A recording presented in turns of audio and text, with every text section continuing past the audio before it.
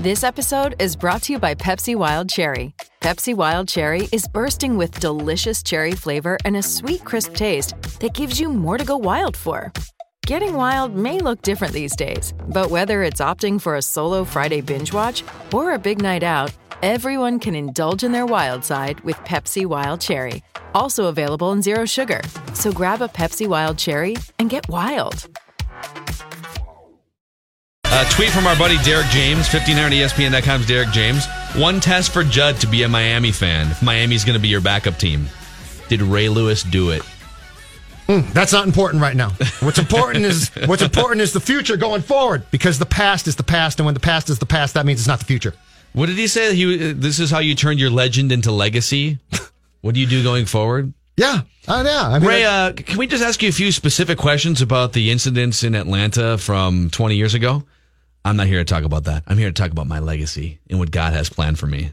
No, but we want to ask what happened to the white bloodstained suit. I'm not here to answer questions about the past. I'm here to guide y'all forward to the light. That night in Buckhead taught me a lot about things. And what I learned that night is drinks in Buckhead are too expensive. And because of that, the Lord said to me, don't drink there no more, Ray. So I've quit drinking. Does Ray Lewis drink? I'm guessing Ray Lewis probably doesn't. I have no wine idea, but my guess is if you asked him for the truth, you probably wouldn't get it. Can we get back to Johan Santana here? Yeah. Because I was just looking at the 2018 Hall of Fame ballot once again, in which Johan Santana finished 21st in percentage of votes. You got to get at least 5% of the vote to stay on the ballot and go forward and continue to push for your case. And Johan Santana finished with 2.4% of the vote. Only 10 voters put Johan Santana on their ballot. And I don't even think this conversation has to be about whether he's a Hall of Famer or not, which I'd love to have that debate because I would vote for him. And it's not just a homer vote. I think peak performance is more important than longevity. They're both important, but peak performance is more important than longevity. That's why Kirby Puckett's a Hall of Famer. That's why Sandy Koufax is a Hall of Famer. But I saw a guy near the top, and a guy who's probably going to get in, if not this upcoming year, for sure in a couple years. When you get to 63.5% of the vote in only your fifth year, you're going to get in, right? Yeah. Mike Mussina. Yep, he's going to get in. Absolutely, yes. Mike Mussina is going to be a Hall of Famer. And I think, Mike Mussina, how many Cy Youngs did he have? He had to have won a World Series for sure with the Yankees, right? Like, Mike Mussina, man. He's one of the better pitchers of that era. Mm-hmm. Mike Mussina never led the league in ERA. He never led the league in strikeouts. Mm-hmm. He has 0 Cy Young awards. He has 0 World Series rings. The only thing Mike Mussina has that Johan Santana doesn't is longevity. And therefore some counting stats, right? Because of that, he threw more innings and yada, yada. Keep in mind, markets in which he spent the prime years of his career. Well, New York for about a decade. Yeah, but the East Coast helps too. Baltimore for a long time. Baltimore helps too. But so Mike Mussina and Johan Santana, and I'll put Curt Schilling in the group too. I think Curt Schilling's eventually going to get in, although his political commentary has, I'm guessing that's the reason why his voting percentage has actually dropped off over the past couple of years. I think Curt Schilling, who has 51% of the vote, I think he gets in. I think he should get in. Mm-hmm. But Curt Schilling's going to get in because of postseason performance, which is valid. Mike Mussina is going to get in because of longevity. And Johan Santana gets 2% of the vote because he lacks both of those two things. I would ding him more for playoff, like a lack of World Series rings and in performances late into October. Yep. Which a lot of that's not his fault. He just played for the Twins and they had a bunch of guys who couldn't hit Yankee pitching and et cetera. But if I'm ranking Mussina, Schilling, and Johan based on in the order in which they should be Hall of Famers, I think Schilling is number 1 and I think Johan's number 2 above Mike Mussina. And the fact that Johan doesn't even get to enter this debate for the next few years is ridiculous to me. Mike Mussina was never at any point during his career regarded as the surefire best pitcher in baseball. Yep. Johan was for like 7 years. Mussina was incredibly solid, but yes. Koufax, 3 World Series and in 8 playoff appearances, a 0.95 ERA. Santana didn't reach 3.95 ERA in the playoffs. I think the two things that completely ding unfairly probably, but what completely gets Santana is market in which he spent his prime years. And if I do believe that if the Twins had gone to the 2006 World Series, and he had pitched well, and they won it. Yeah. He goes in. I also think this. Back up Santana's career. Let's place his career in the Koufax era. I think he gets in. Because at that time, baseball players were more deity. So like Koufax's name is like God in baseball, right? And I think if you take the Santana's prime years and you put him on the, let's say, 1960 to 67 Yankees or something like that, I think he gets in at that time. Koufax went in not only without a debate, first ballot. 1972. He went in first ballot. Like there was never a question of did he play long enough? Are the counting stats there? But the World Series, if you have 3 World Series rings, though, that does put you over the top. Like Sure. Santana and Koufax are only comparable regular season, and Koufax gets in instantly because of the postseason performances and everything you just mentioned. Something though, there is a number you can use to compare ERA, for instance, across era. ERA plus basically takes the average ERA for your era for each individual season and then for your career when you played. And so 100 is an average ERA plus. It just converts it to line up era versus era. And Johan Santana had a better career ERA compared to the pitchers in his era than Sandy Koufax did. So it really comes down to longevity and lack of a postseason appearance. And I would be okay if you held those two things against him enough to say he's not a Hall of Famer. But the fact that Mike Mussina is going to get in, and he doesn't have a ring, he doesn't have a Cy, he has 0 ERA titles, 0 strikeout titles. He just pitched for like 20 years. He's Hall of very good, and he's Hall of played really long time. Those are the two things that he has. And it's annoying. It's just annoying to me. Like this weekend was the most fanfare Johan Santana's career is going to get. Yeah, which is too bad. No one's going to talk about him ever again outside of Minnesota. But the fact that he couldn't get on the ballot for an extended period makes no sense. That makes no sense. Here are some of the other guys in and around him on the ballot. So there are 19 guys from the 2018 ballot who at least get to move forward. One of them is Billy Wagner. Now, Billy Wagner's a really good closer and a really good pitcher throughout the 90s and early 2000s. Yep. But Billy Wagner, if you said, okay, who are the best closers of like the late 90s and into the 2000s? In order, you would say Mariano Rivera, Trevor Hoffman. Both those guys are in. From there, you could start to debate number 3. Billy Wagner might be in the mix at number 3. I would put, even though his career he didn't really blossom until he was later in his career, Joe Nathan, I thought, per season, Joe Nathan was every bit, if not a better closer than Billy Wagner was. Billy Wagner just, again, longevity plays in there. So, not to trash Billy Wagner, because I'm fine with him getting 47 votes. But if Johan Santana gets 10 and Billy Wagner gets 47, what planet do you live on? Something's wrong. What are you looking at? Why in what world would Billy Wagner be a more valuable pitcher and or have better Hall of Fame credentials than Johan Santana? It doesn't make sense to me. No, Should we take a call on this? 651-646-8255. Hey, Paul.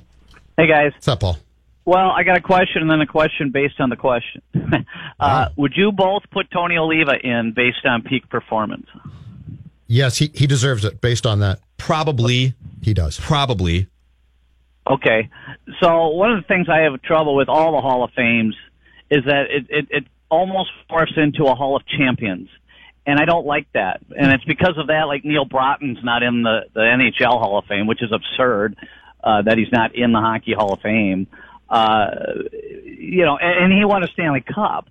Yet, because he's not on the East Coast, because Sandy Koufax is in because of the World Series, is it the Hall of Champions or is it the Hall of Fame? And then would you guys change the parameters for getting in the Hall to maybe just have hard, fast statistics, whatever you want the statistics to be? I know, Phil, you don't care for wins, but, whatever the statistics you want, if they reach this certain plateau, they're in no matter what, no debate. Thanks, Paul. I'm the stat geek on the show. I don't think you can I think there has to be a lot of subjectivity involved. So I don't think there should be hard and fast stats unless you want to go like 600 home runs or something. Halls of Fame, for the most part, to Paul's question, are based on the halls of we think so, but we're not quite sure. Seriously. Yeah. And it comes down to, you brought up the case of Schilling. I don't like him personally. Doesn't matter. If he's a Hall of Famer, he is. Moss. Moss is a guy, listen, if you came to me and just said, Judd, would you vote for Moss based on personality and did you like him? I'd say absolutely not. Guess what? First ballot. Yes, he was. And that was one case where they got it right. But too much of this, and baseball's biggest problem now, as far as I'm concerned, is the steroid guys. Because that's so convoluted. And we're even now mixing up steroid guys who are borderline with guys who should go in. Barry Bonds should go in. Barry Bonds is a Hall of Fame baseball player. He complete jerk, and he cheated.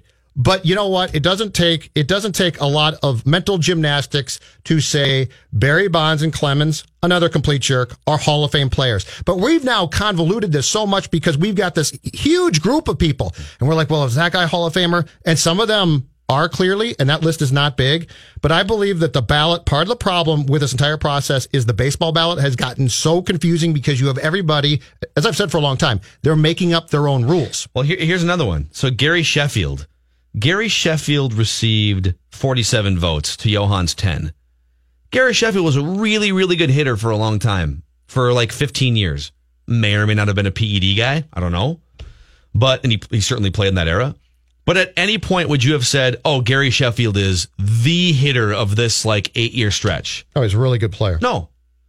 And you know what? In fairness, too, Tony Oliva, and I didn't see him play. So I was born after his career was over. Tony Oliva is a borderline Hall of Famer.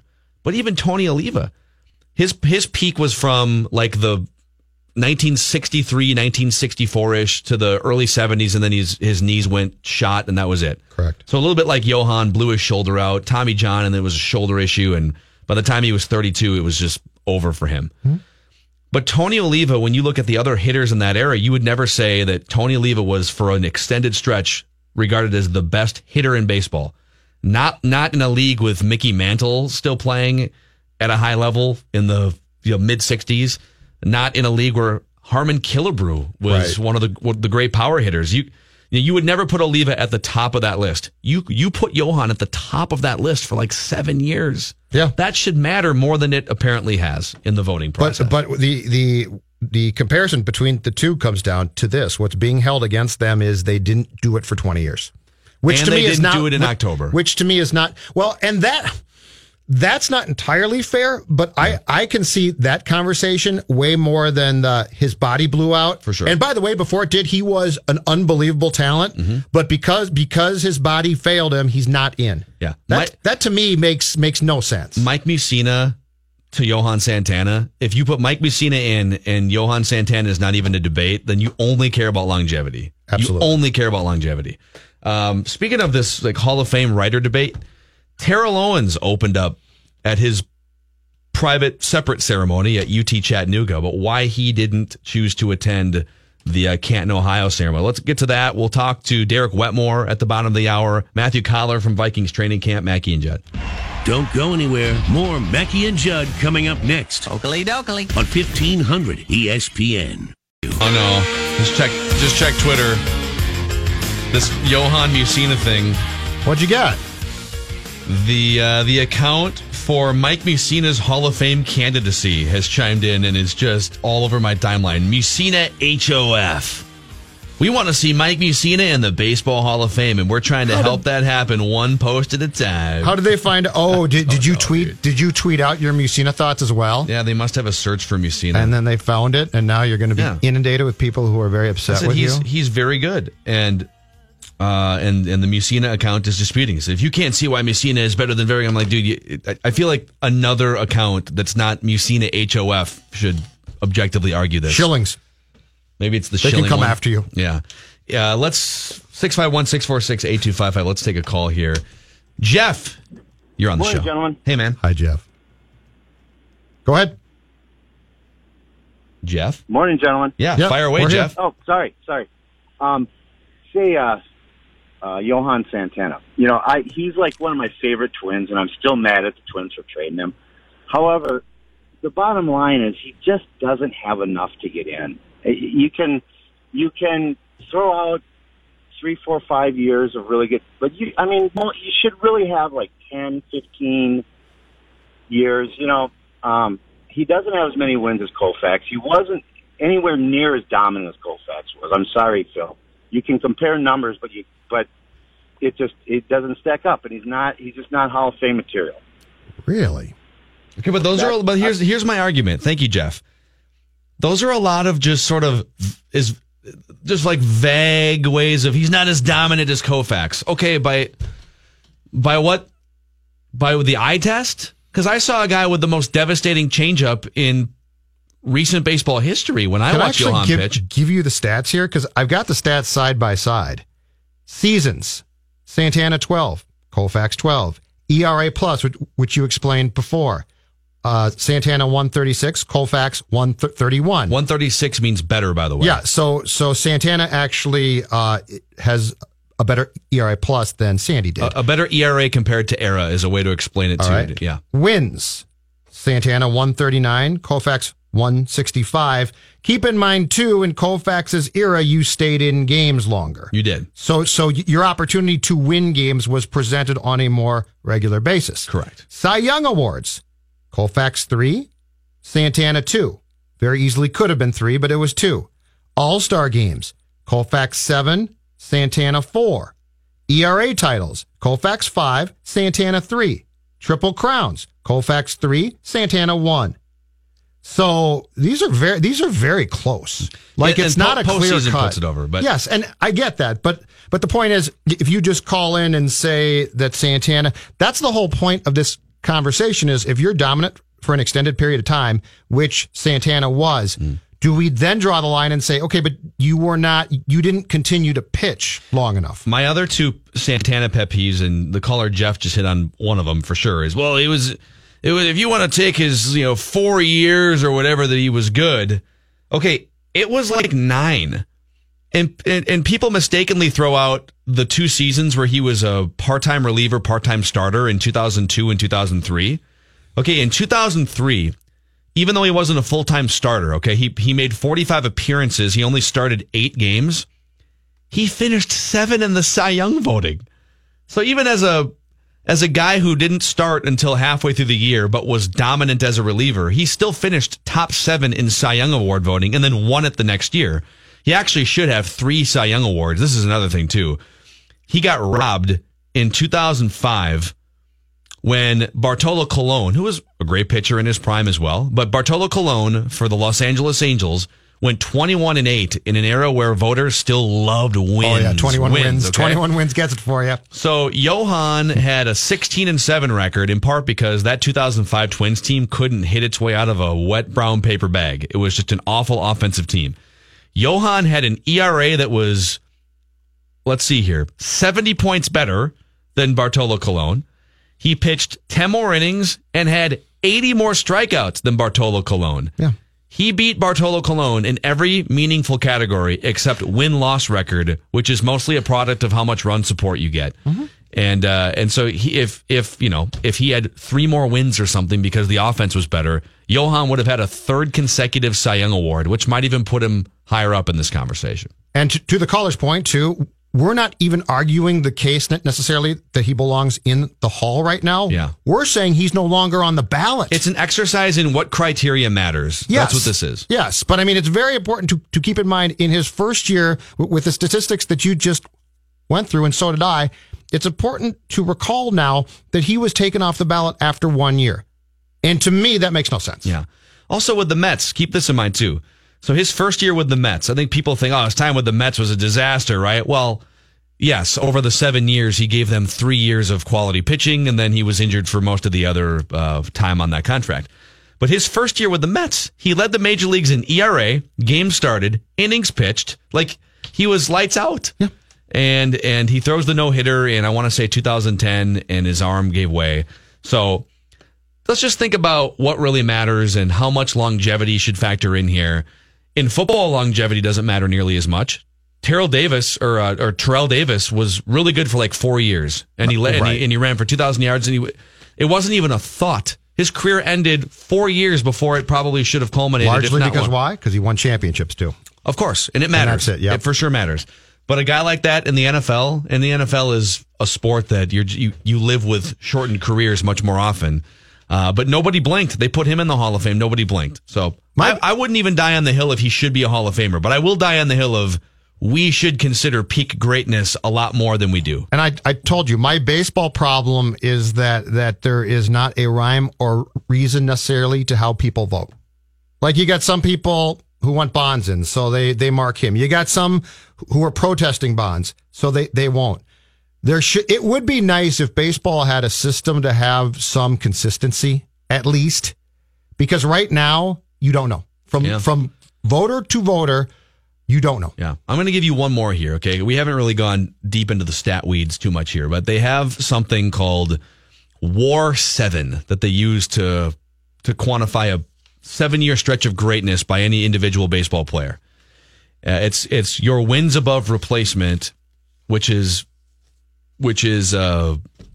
era independent. So it takes into context the era you played in and the stadiums you played in. What was your wins above replacement, your best 7-year stretch? Okay, let's just simplify it to that. What was your best 7-year stretch, your peak? And if you rank the guys on the 2018 Hall of Fame ballot, Barry Bonds is number 1 in just peak 7-year stretch. Roger Clemens is number 2. Curt Schilling, Chipper Jones, Andrew Jones had an amazing peak. And Johan Santana is 6th, ahead of Hall of Famers Jim Thome, Vladimir Guerrero, Trevor Hoffman, near Hall of Famers like Mike Mussina and Larry Walker. And who are some other near guys? Omar Vizquel has 40% of the vote. So all of whom played for a long time. Before. Yes. That first part of that list is what? It's either championships or guys who played for extended periods of time who get to that 15-year threshold that the caller was talking about.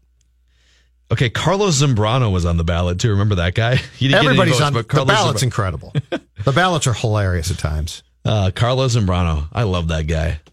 Guy would just like scream at the Matt ball. Waldeck, maybe. No, he didn't quite make 90s Twins get on that ballot. Let's come back and talk with Derek Wetmore. Okay, Jake Cave. Has Jake Cave surpassed Byron Buxton? If you're making a list of players that are going to start at each position for the Twins next year, has Jake Cave surpassed Byron Buxton? Honest question. Let's talk to Derek about it when we come back. Don't go anywhere. More Mackey and Judd coming up next. Gentlemen, to the medicine cabinet. On 1500 ESPN. Phil Mackey, Judd Zulgad. Give us your thoughts on that. Absolutely ridiculous. Mackey and Judd. I ain't putting up with that. On 1500. We have to put up with that nonsense. ESPN. Mackey and Judd are talking Twins. Talking Twins. All right, let's get Wetmore in here from 1500ESPN.com, Touch 'Em All podcast. And welcome to the show, by the way. Hey. Hi, Derek Wetmore. Thanks for having me in. Judd and I were going to kick this around, but we were going to do this earlier in the show, but our Johan segments we've just been arguing, I think mostly with straw men here, but we want Johan Santana to have had more consideration for the Hall of Fame, but now he's off the ballot, so that ship has sailed. Here's a question for you. Jake Cave just hits a grand slam over the weekend. Jake Cave now has an OPS of close to, what's my math here? Almost, 483 carry the 5, like an 800 OPS. He plays center field with reckless abandon. Byron Buxton hurt, minor leagues, no production. Has Jake Cave surpassed Byron Buxton as this team's center fielder on the depth chart 2019?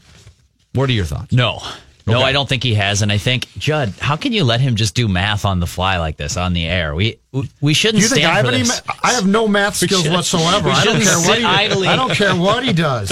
I felt benilled. All right, so look, Jake Cave is a nice player, and the Twins did well to add him to the organization. I think depth-wise, this actually helps them quite a bit. This to me is hedging for if Max Kepler doesn't develop to what you think he's going to be, or if Zach Granite's just gone and you never hear from him again, which seems like is the case now. So you need guys like Jake Cave, but Byron Buxton is in a different class. Like, yeah, there's a lot of variability to what Buxton could be this year, next year, 5 years from now, but you can't replace that type of talent with a guy who's had a nice little debut here for the Twins. Talent-wise, though, I don't think it's that close between Byron Buxton and Jake Cave. So for 2019, here's what I'm doing, guys. I'm making a leveraged bet on Miguel Sano and Byron Buxton, saying, great, if you guys are superstars, we've got the team around you to go.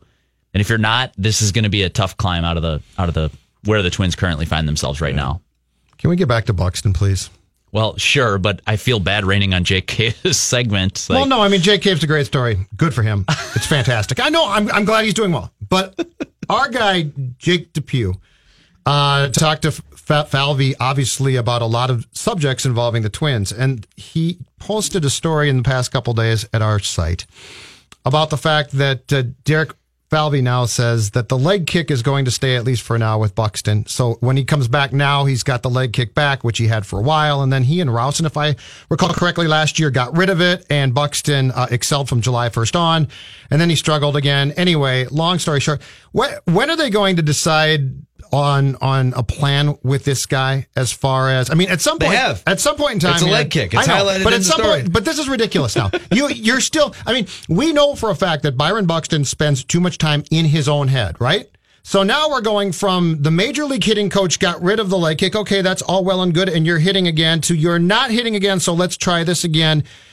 At some point in time here, we've got to settle on a plan for this guy at the plate, because this is ridiculous now. I think that the leg kick is overplayed. I think we talk about it too much. I think big league hitters think about these things a little bit, but the number one thing that they're thinking is, where are my hands? Where is my head when the pitch is at the point where I have to make the decision? And that's all that matters to these guys. It's a timing mechanism for him, the leg kick. Yeah, and it's a power thing too. I think if he thinks he can get his hips through better and his hands are traveling faster, well, that's going to be more bat speed. That's going to be more power. Great. But if you swing and miss at 40% of the pitches, like the powers doesn't matter. You're not Joey Gallo. And so I think that's what the Twins are sort of in limbo on. Are you trying to develop this guy having some power? Or you just need him to make more contact at all costs? What's weird about Byron Buxton, Judd, and why this is maddening just on the surface level, but if you dig a layer deeper, it's even more maddening if you're the Twins. Well, thanks for that. Here you go. You're upset, and I think a lot of people are upset because of the inconsistency. Yeah, there have been some injuries, but like offensively, you can't say this is all because of injuries. Like there's been a very real step back that Byron Buxton has taken, and now we're all asking the question, forget is he a superstar? Is he a big leaguer? Is he a big league starter, everyday caliber center fielder? We're asking that question right now. You dig a layer deeper, and I personally think that it gets even worse because in the months that he's been excellent, that he's been that superstar, Gold Glove caliber defense, probably the fastest guy in the major leagues on a good day, hitting everything. He's also hitting for power. That's what's so frustrating about it. You remember 2 Septembers ago, power surge. I think he hit 9 homers if you include the inside the Parker. Last year, August and September, power. So then you come into this year, and not only has the power gone away, it's the contact has gone away. He's striking out all the time. He's finding himself in 1-2 counts. He's twisting himself in a pretzel, and it's just not there for Buxton. Yeah. To me, that is the most maddening part, that you don't necessarily have to decide contact or power, because when he's on, he's had both. How do you get him on? I don't know. Yeah, here's the other thing that I've heard, just sort of speculation and debate. Should they just shut him down? His wrist is a problem, and it's obviously a nagging injury that won't go away. They should just shut him down for the year and wipe the slate clean. I think that would be a huge mistake. I agree. You can't go from like June until April. You can't go 10 months and not see a major league breaking ball or a major league changeup. What I would do is, I don't know how long it's going to take to get the wrist to feel better. I would sit him for 4 weeks right now to get the wrist better, and then call him up as a September call up. And if that means, because there's a service time clock game that could be played here too, where he only needs 13 more days of service time this year in order to get to the next year. No, you can't play that game. I mostly agree. I mean, if it's borderline and the wrist is still ailing into September, okay, like maybe you consider shutting him down at that point, but he can't just end his season without seeing more major league pitching or AAA pitching for that matter. You can't play that game, and the simple fact is, if you don't fix him, if you don't solve this Rubik's Cube, then service time is irrelevant. Correct. Yeah. You're not wondering what year he'll become a free agent and what year you get ARB control. Yeah, but you need to fix this first and foremost. If you shut him down, and I don't know where you stand on this, Judd, but sounds like you and I agree. You can't shut him down. You can't shut him down. If the wrist doesn't get there, that's a different conversation. What Smalley said is right. Both Sano and Buxton need to continue playing. Yeah. Like you're not taking time off. So Smalley came on our show last week, and he said, this is going to sound unorthodox, and obviously you'd have to get buy-in from the players. But Sano and Buxton need to face major league pitching or professional pitching this offseason, whether it's a winter league or some other structure where you're bringing in like a retired but recently retired major leaguer or whatever it is, like they can't go the whole off season and not hone their swings and hone their approaches. Yeah, and I don't know what that does for a guy's approach in terms of what does he bring in spring training, but it's got to be a consideration. I think everything has to be a consideration. Miguel's in a little different spot, I think.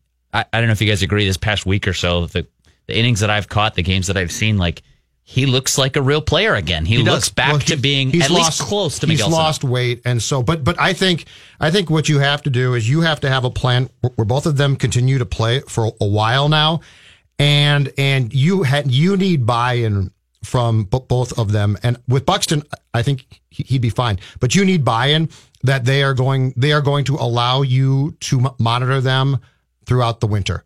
Like you can't have them disappear for long periods of time, right? But I'm just saying. Roy's point was this can't just be play a little bit and then we'll see a Twins Fest and then spring training. So you need buy-in from both these guys that this is a crucial winter for both of them for different. I mean, with Buxton, I don't have a fear that he's not going to work hard, but both of them need to be under your watch for extended periods of time, I think, in order to show up at spring training with the best chances to succeed. And I don't know how that works with the union. Like, I do think you'd have to be cool with that. You'd have to have not just the players buy in, but multiple people. Miguel, I'm not so worried. I don't think he needs to see a pitch between November 1st and February 15th. And he can just, if he's like this, and let's say he keeps trending in the right direction, conditioning, defensively, base running. I feel like he's moving around better. Saw him run into the box hard on Friday, which we didn't see all of the first, however long he was up before they sent him out to Fort Myers. I'm not as worried about that because his pitch recognition skills, when he's on top of one of the best just behind Joe Mauer in terms of the Twins lineup. Byron Buxton's got the opposite problem. Byron Buxton, nobody's questioning the want to. There's nobody that works with Byron Buxton on a daily basis that says like, I'm not sure if he wants to be great. You'll never hear that. And I'm not saying like there's just no comparison in terms of what the issue is. And so that's what's frustrating. If you're the Twins and trying to fix quote unquote Byron Buxton right now, it's a pitch recognition thing. It's a contact. It's can you get your hands to the ball? And those are such very simple elementary building blocks that you've just got to throw your hands up at sometimes being frustrated. I will say, in Buxton's defense, the injuries have played a huge part, not only in this year, but his career. We could play this game all day long, go back to the minor leagues, look at the extended period of development that he missed just because he was hurt.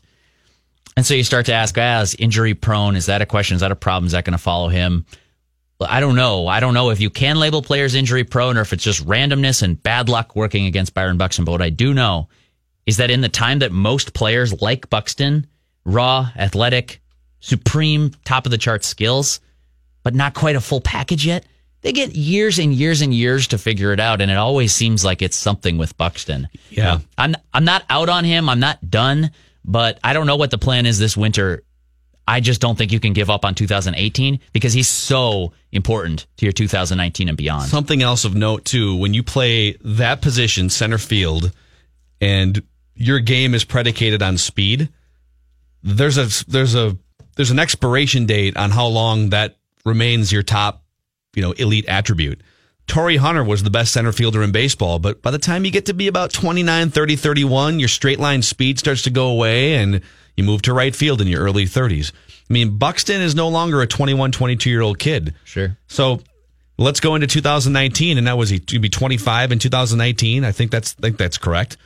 And so he might only have 4 years left of peak center field performance left. But when you called him up initially, you thought, oh man, this is going to be like 9 consecutive Gold Gloves. It's just going to be a decade of Gold Gloves in center field. And that's not the way it works. You start to lose your straight line speed when you get to be 28, 29, 30, 31, and it deteriorates to where you have to move to the corner outfield spot. So even that, like they've wasted some of the best years of his defense right now too. But they really have to. Or he has wasted, not they have. A little bit of both. Okay. I don't think they're blameless in this. Sure. I think that you're talking about an elite defender and an elite runner.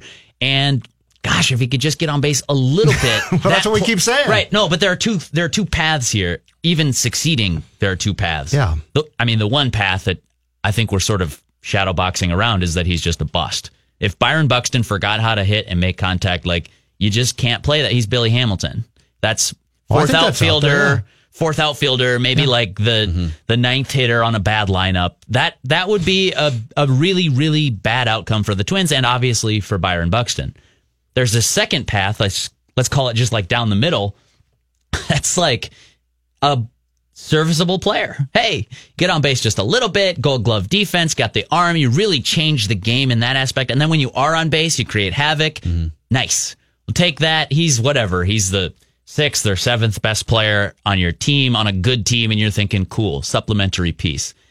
Well, then there's this other one that we've seen for stretches, and it's tantalized Twins fans for a number of years now, really since he was drafted in 2012, which was superstar, which is you hit 300, you get on base at 375, you hit for power, 500 or more slugging, you're hitting 25, 30 home runs in a year. Oh, and by the way, that's from a Gold Glove caliber, fastest man in baseball center fielder.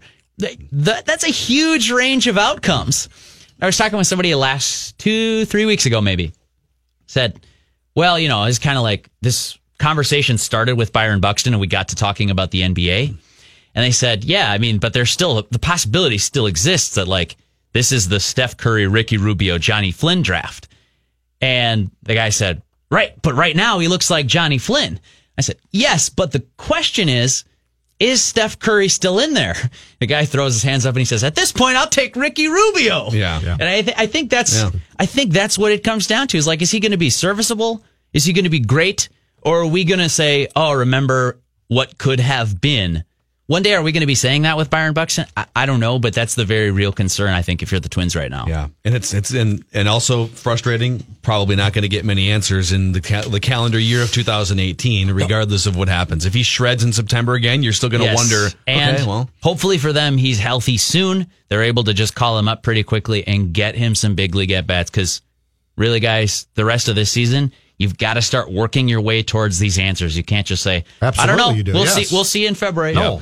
Yep. Wetmore hanging out with us. We're talking Twins. Find his stuff on 1500ESPN.com. Matthew Collar from Vikings Training Camp 2 in the new now.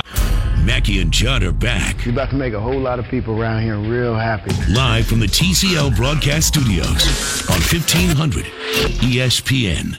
Registration is underway for the 37th edition of the Medtronic Twin Cities Marathon, running from downtown Minneapolis to the state capitol grounds in St. Paul. It's happening Sunday, October 7th. Accomplish a bold feat while savoring the scenic beauty as two cities cheer you on. Run the most revered event in Minnesota running. It's the Medtronic Twin Cities Marathon. Details at 1500ESPN.com. Keyword events. Earlier this year, Oliver Drake pitched for the Milwaukee Brewers, the Cleveland Indians, the Los Angeles Angels, and the Toronto Blue Jays. And he will be the first person ever to pitch or play for 5 different major league teams in one season. Yeah, Drake originally came up with the Orioles back in 2015. He's worked 116 major league games. This is his 26th this year with the 4 other ball clubs. Thanks, Bert. Appreciate that. I'm sure that there was more where that came from, right? Who drafted him originally? There had to be more. Baltimore did. What's his win-loss record? Oh, my goodness. Year by year. So the Twins got that going for him. Oliver Drake setting a major league record for being a journeyman. We were just talking during the commercial break here. Obviously, the Twins with 2 months to go, it's not a death march in the sense that some of these other seasons have been to 100 losses. They're still going to put up a fight. They just swept a bad team, but who are the main auditioners here that you're interested in, Derek Wetmore? That's the perfect term because that's what the final 2 months are. It's, okay, ship has sailed on the postseason, and you kind of want to figure out, are your good players going to continue to answer is Eddie Rosario going to continue to be an all-star caliber player when the games aren't perceived to matter as much? That I want to know that. But throwing that aside and just saying, okay, we think we know what Rosario is. We think we know what Joe Mauer is at this point in his career.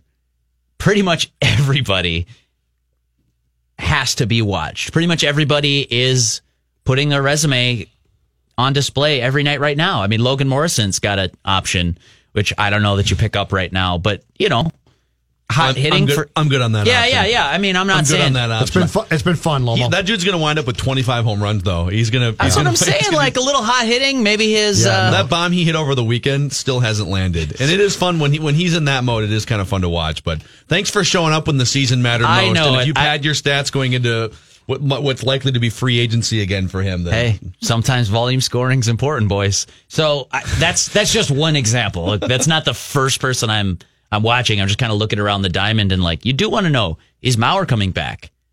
I'm also looking, does Mauer catch Killebrew in terms of times on base? Sid talked to Jim Pohlad last week and got what I think is the God's truth. Okay, let's hear it. Joe Mauer is coming back if he wants to. What did Jim say? Jim said that it's up to the Mauer family and they will make a decision. It's going to be up to Joe Mauer. Can I say something about media covering sports just quickly? I mean, of course. Yeah. Okay. So you'll correct me if I'm wrong here, Judd.